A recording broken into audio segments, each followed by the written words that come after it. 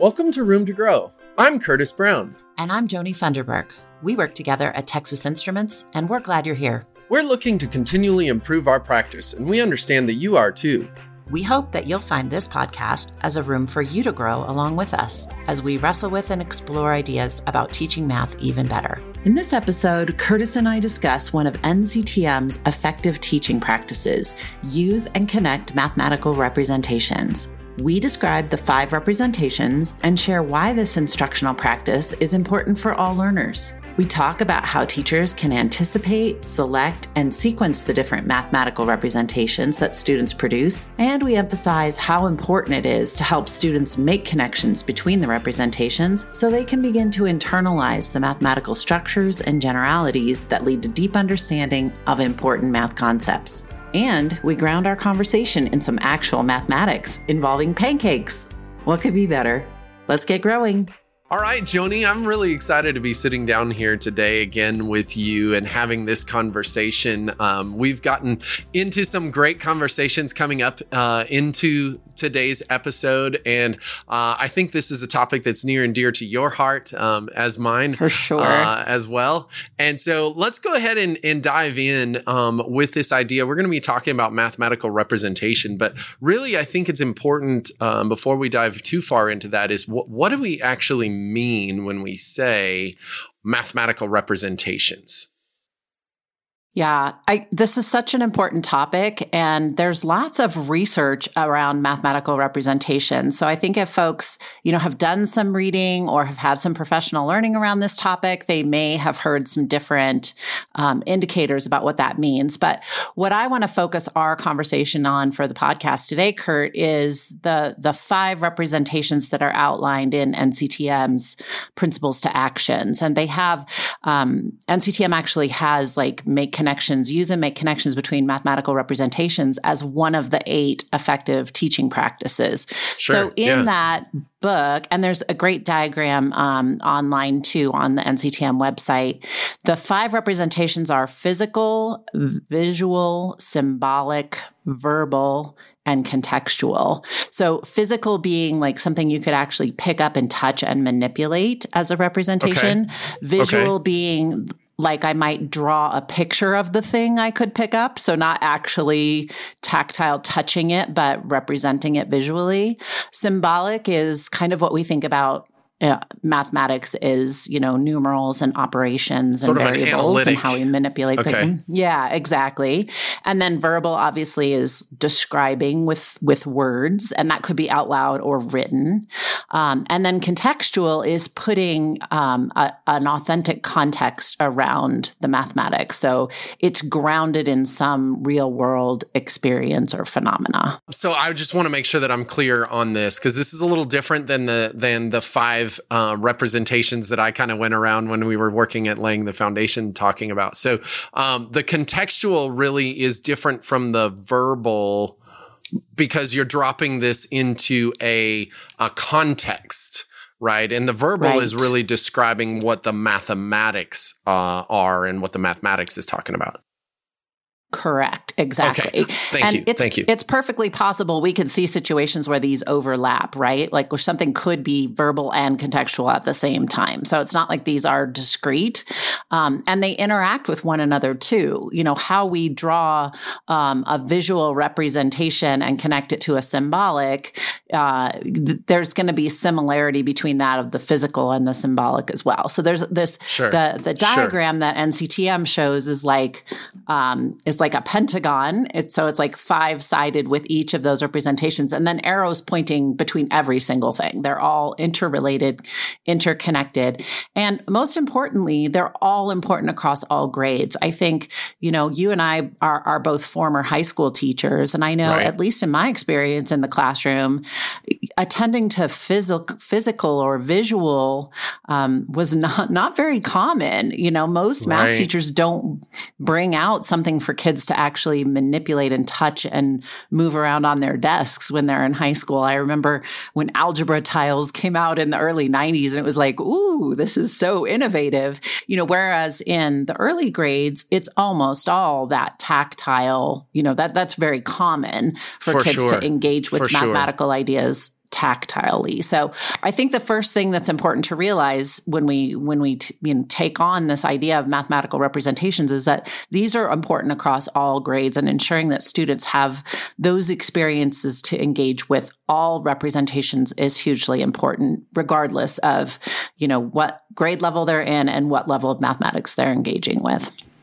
So, and then back to the research piece, I think there is a lot of research around the effectiveness for attending to all of these mathematical representations and the impact on learning. So, it's not one of NCTM's 8 recommended teaching practices because they think it's interesting. It's because the research says this actually makes a difference for learning. And I think when we think particularly about our populations that tend to have struggles in mathematics, our English language learners, our right.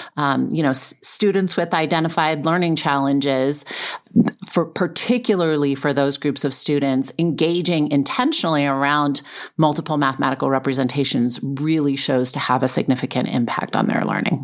I was just going to kind of address or at least ask a question related to that, Joni, thinking about these multiple representations, really diving into the connections. We know that looking at these from different ways increases students' comprehension and understanding of the topic, right? I mean, that's shown, that's proven, and it just makes sense, right? I mean, if right. we're all a little bit different, we address things a little bit differently. But I think in particular, when we start thinking about the language learners and some of the students who really struggle, maybe with that symbolic representation or an analytic representation, right? Because it just feels a little bit bizarre. It's certainly abstract.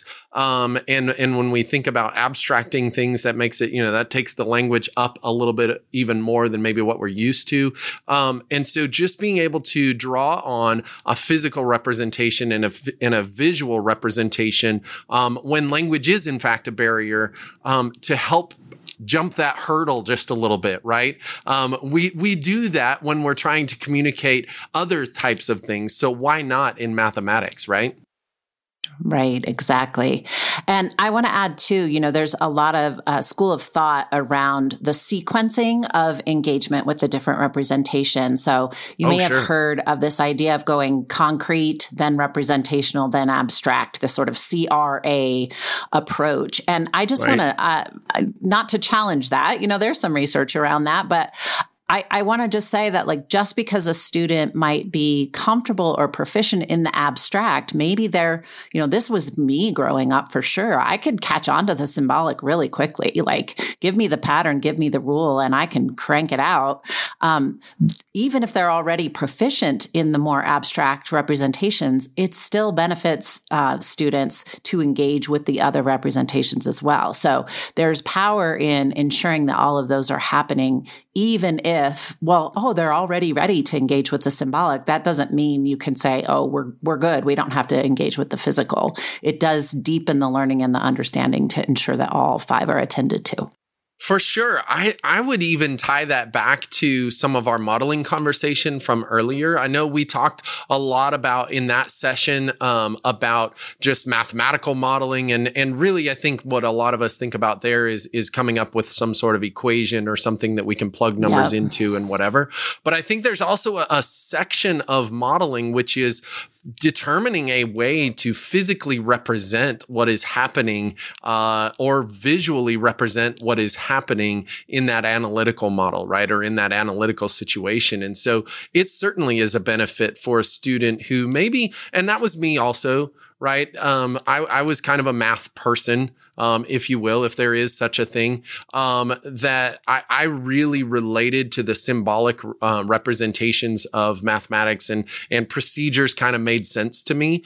But the challenge even of determining a good way to represent things physically or to represent things visually, or even to take that to the verbal and contextual representations was worth it for me. It deepened what I had to know and understand, because I couldn't just rely on those procedures that I had sort of mastered, if you will. So I'm with you on that. I think there's a huge benefit in challenging our students who maybe are being successful with the symbolic representation. Like, let's continue to push them or give them opportunities for both these or for several of these other representations as well.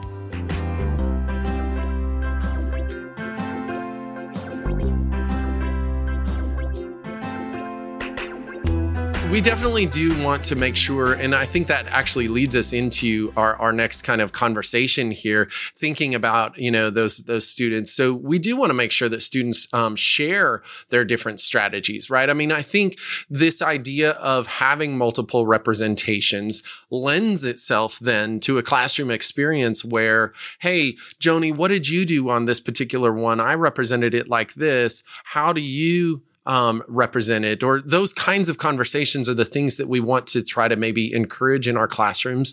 Do you want to talk about that just a little bit?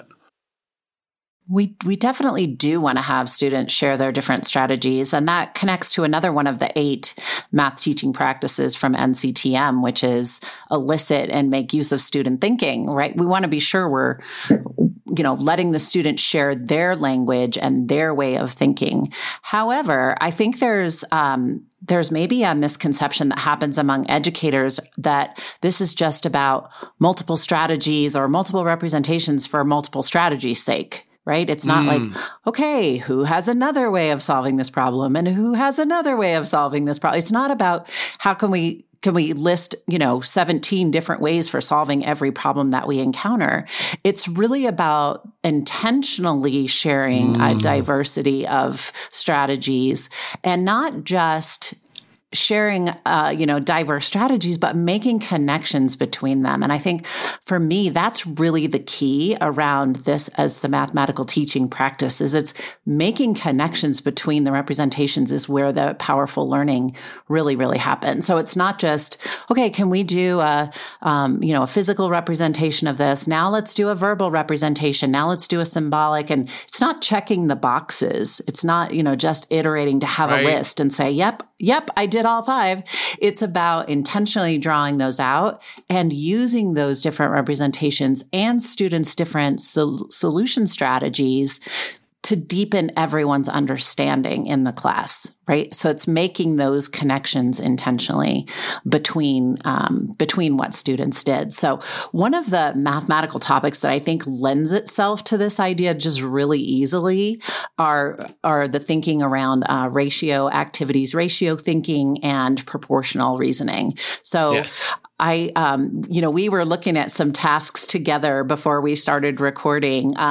So let's talk. I'm going to turn it. I want to flip it back to you because you're going to give us kind of an outline, and we'll link to this task in the show notes too, so folks can jump into it, engage on their own. But tell me about the pancake task you found.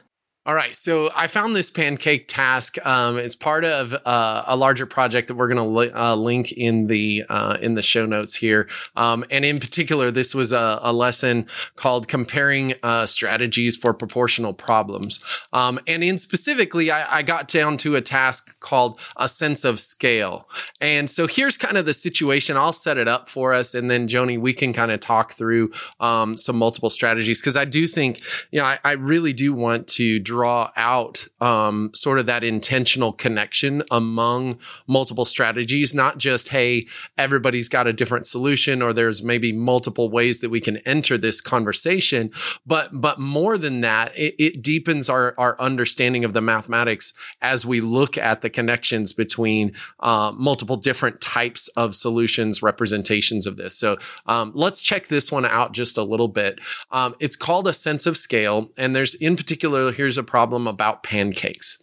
It says this, here is a recipe for making 4 pancakes. And then it gives us a breakdown of the units in here. And I'll just bring up the first one, that in those 4 pancakes, we need 6 tablespoons of flour. And the question then goes on to say, you want to make 10 pancakes. How much flour do you need? And I love this representation or this problem that we've got here. It lends itself so greatly to lots of different strategies for solving this problem, lots of different ways to represent the problem. I can in my head, I've already got, pancakes being drawn out and some amount of flour being thrown at each one. And how am I going to figure that out? That is not certainly being a high school teacher. That isn't how I addressed the problem initially, but there's certainly things that could be done there, right? There's certainly things. So when I worked this problem, and Joni, I thank you very much for just kind of throwing me in and saying, "Hey, go work this problem and come back and let's talk about it." Yeah, let's talk about it. And so I'm going to throw some things back at you on this. So what I decided to do was set up a ratio 6-4. So I have my 6 tablespoons of flour to my 4 pancakes, right? 6 tablespoons of flour makes 4 pancakes. So that's what I set up. And I thought to myself, okay, so now I want to turn that 4 into 10 somehow, right? I need to come up with 10. So I wrote down just right immediately below it in standard ratio notation with my little colon there. I put a colon and then I put my 10. And then on the other side, I kind of left a blank. And I was looking at that and I thought to myself, well, I know that if I double 4, if I just make 4 twice as much, then I'll get to 8. And so I can double 6. So I've immediately just gone to this multiplicative thinking, right? So this was the first thing that was in my head. I just jumped right straight to that. And then I thought, okay, well, I can't double again, because if I double again, I'm going to get too far. So I need to add 2 more. 2 more is half of 4. So I'm going to add half of 6 also. So I then added sort of this additive piece, but it's still like an additive multiplicative sort of in together, right? So I'm adding half of 4 and adding half of 6. And that got me to my 10, which gave me 15 for my tablespoons of flour, which was, that worked out well. And then I thought, oh, but wait. And in fact, I even realized this while I was working it out. I was like, no, I should have done it this way. I was like, no, I need to finish it the way it was first, instinctive. And then I'll come back and I'll say, okay, this is what else that occurred to me while I was working the problem. I also thought, oh, I could just multiply 4 by, 10 is 2.5 times of 2.5 times 4. And so I can just do my 2.5 times 6. Now, those two things being presented by 2 students separately, everybody could say, oh, wow, those are great. That's one, this is one solution and here's another solution and wow, whatever. But there's a connection between the 2 things of what I just did. Seeing that 2.5 really being 2 plus 1/2, right? Seeing that broken up into 2 pieces, now I can make a connection between the 2 things and show that maybe the first one is sort of like that first instinctive step, and it's something that I can do, right? Because I'm doing part of it, and then I'm going to add on another half as much. But now I can look at that broken up 2.5 and see that connected directly to what another student who maybe has a little bit quicker grasp on the numbers might have thought of right away. Right. Awesome. Well, I love that you shared your thinking. I really appreciate how you shared the initial thinking and then the sort of your mind jumped ahead before you were completely finished with your first thought. And I also appreciate you reflecting for us for a minute there on how you saw connections between your own 2 ways of thinking about that and how you could see, the first way I thought this sort of like a 2-step thing. And then, how could I condense it down to get there in a single step in a way, right? Right. I really like that. So I want to offer a different mathematical representation in terms of the 5 we outlined at the start of the podcast today. Sure. And I want to offer a different representation for how a student might go about solving this. So I've been working with my 10-year-old nephew, and I think, this is seventh grade content, a little bit, sixth, seventh grade, a little bit beyond where he is right now. So I imagine he's going to want to do either a physical or a visual representation. He's going to want to touch the tablespoons, and he's going to want to imagine the 4 pancakes. Not that I have to make him pancakes to do it, but we could have, like something that physically represents that for him. But he also might just draw it, right? Where he could draw a picture of six little spoons, and then underneath it draw 4 circles to represent 6 tablespoons of flour as the recipe for 4 pancakes. And then I could see him doing that again, right? Another 6 tablespoons of flour and another 4 pancakes. And similar to what you did, right? But actually doing it with his drawing and saying, okay, I'm at 8 pancakes now. If I draw another set of 6 and 4, I'm going to have more pancakes than the question's asking. So I'm only going to draw 2 more pancakes, and then I imagine he would have to think pretty hard to get his 3 tablespoons of flour. But these are nice numbers, and you could imagine the picture in such a way that you could talk about that like this is half of that original group. So if you imagine that physical or that visual drawing, the power of making the connections comes when in a class you could ask a student who drew out, 2.5 drawings of 6 tablespoons. So a group of 6, a group of 6, and a group of 3, followed by their 4 pancakes, and 2 pancakes.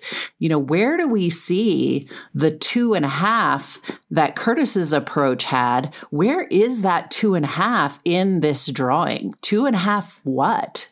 Like, what does the 2.5 mean? Where does it show up? So those ideas around making the connections between the picture and the symbolic representation, and even the thinking, the breaking down of the approach of, first I doubled. Well, what does that look like in terms of the picture? To double the picture, what would that look like? What would that mean? So taking the time to have those conversations and have students look for how does your thinking align with mine? What do our approaches have in common?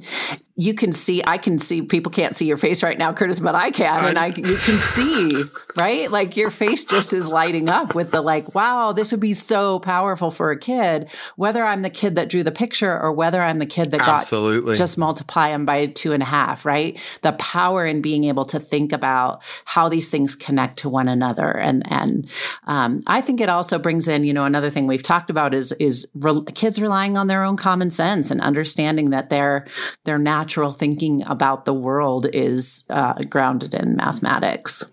I love it. And that actually really leads beautifully into what we want to talk about next. But before I get to that, I just want to comment that my mind is absolutely racing right now with all the little images. I love the pancakes. I watched the images go through my mind, and I'm seeing that. And I'm also seeing, man, if I was doing a lesson where we were going to now try to establish unit rate, I'm working that image I'm working that set of pictures backwards in my mind right now. Exactly. All right, how do we get back to 1 pancake?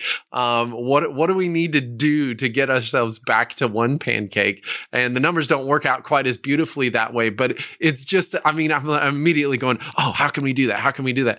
And seeing that, and I can imagine students being excited about that as well.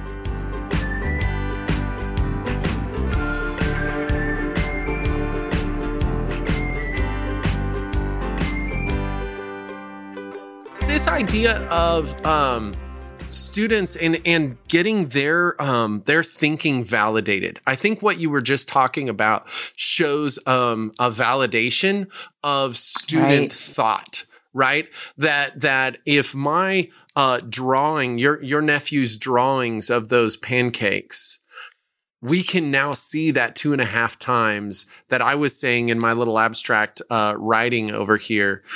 We can make that connection and see the 2.5 and 2.5 what and all that connection. Now it's like, oh, I don't have to, man, I can really see my own thinking up there in multiple different ways. And I find that connection. So that leads us into the question then, what impacts might we see on student learning because of using these different representations, because we've attended to that sort of methodology? Well, I think the one you mentioned is maybe one of the most important. And again, tying back to, a few episodes ago, we talked about students who struggle in mathematics and really reaching all learners. And that opportunity to not just acknowledge, but really validate and value the thinking that every student brings is so important. And in doing that connection piece, we're really taking the opportunity to do that for students. So, and not only that, asking the question both directions, right? So from both the student who approached the problem by, I'm going to multiply both values by 2.5, and the student who drew out pictures to represent, how does yours connect to the others? How does Andrew's thinking connect to Curtis's thinking?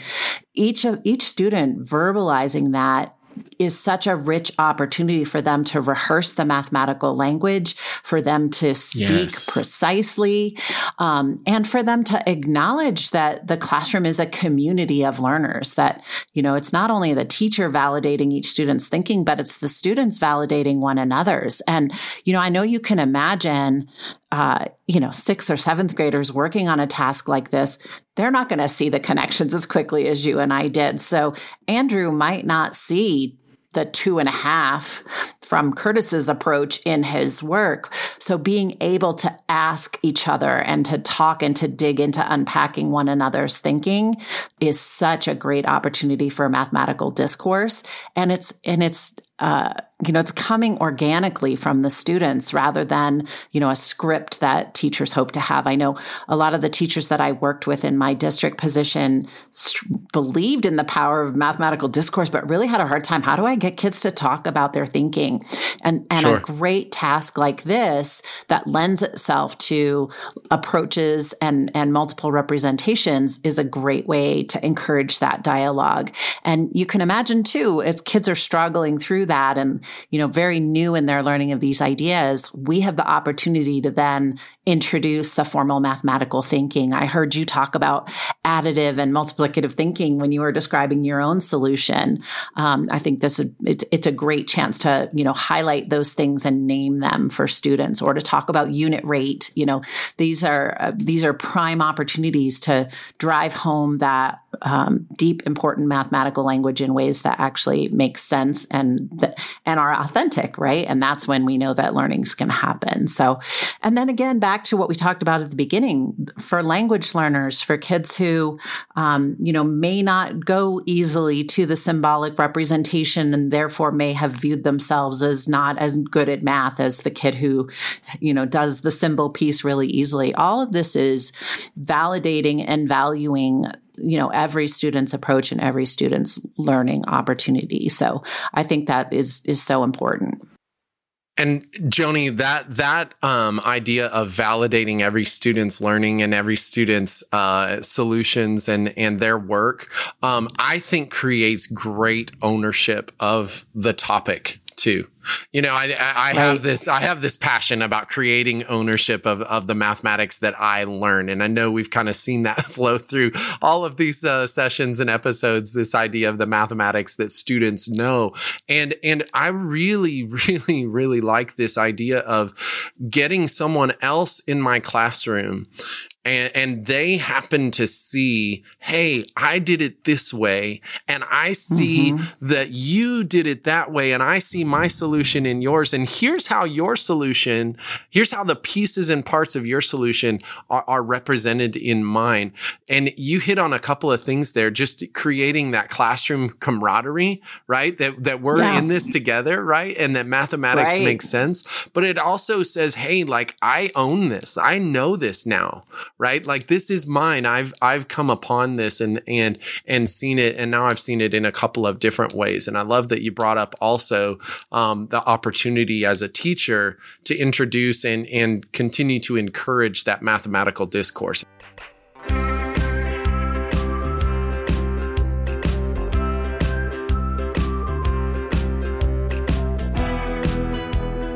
we've taken a problem that really could have been found anywhere.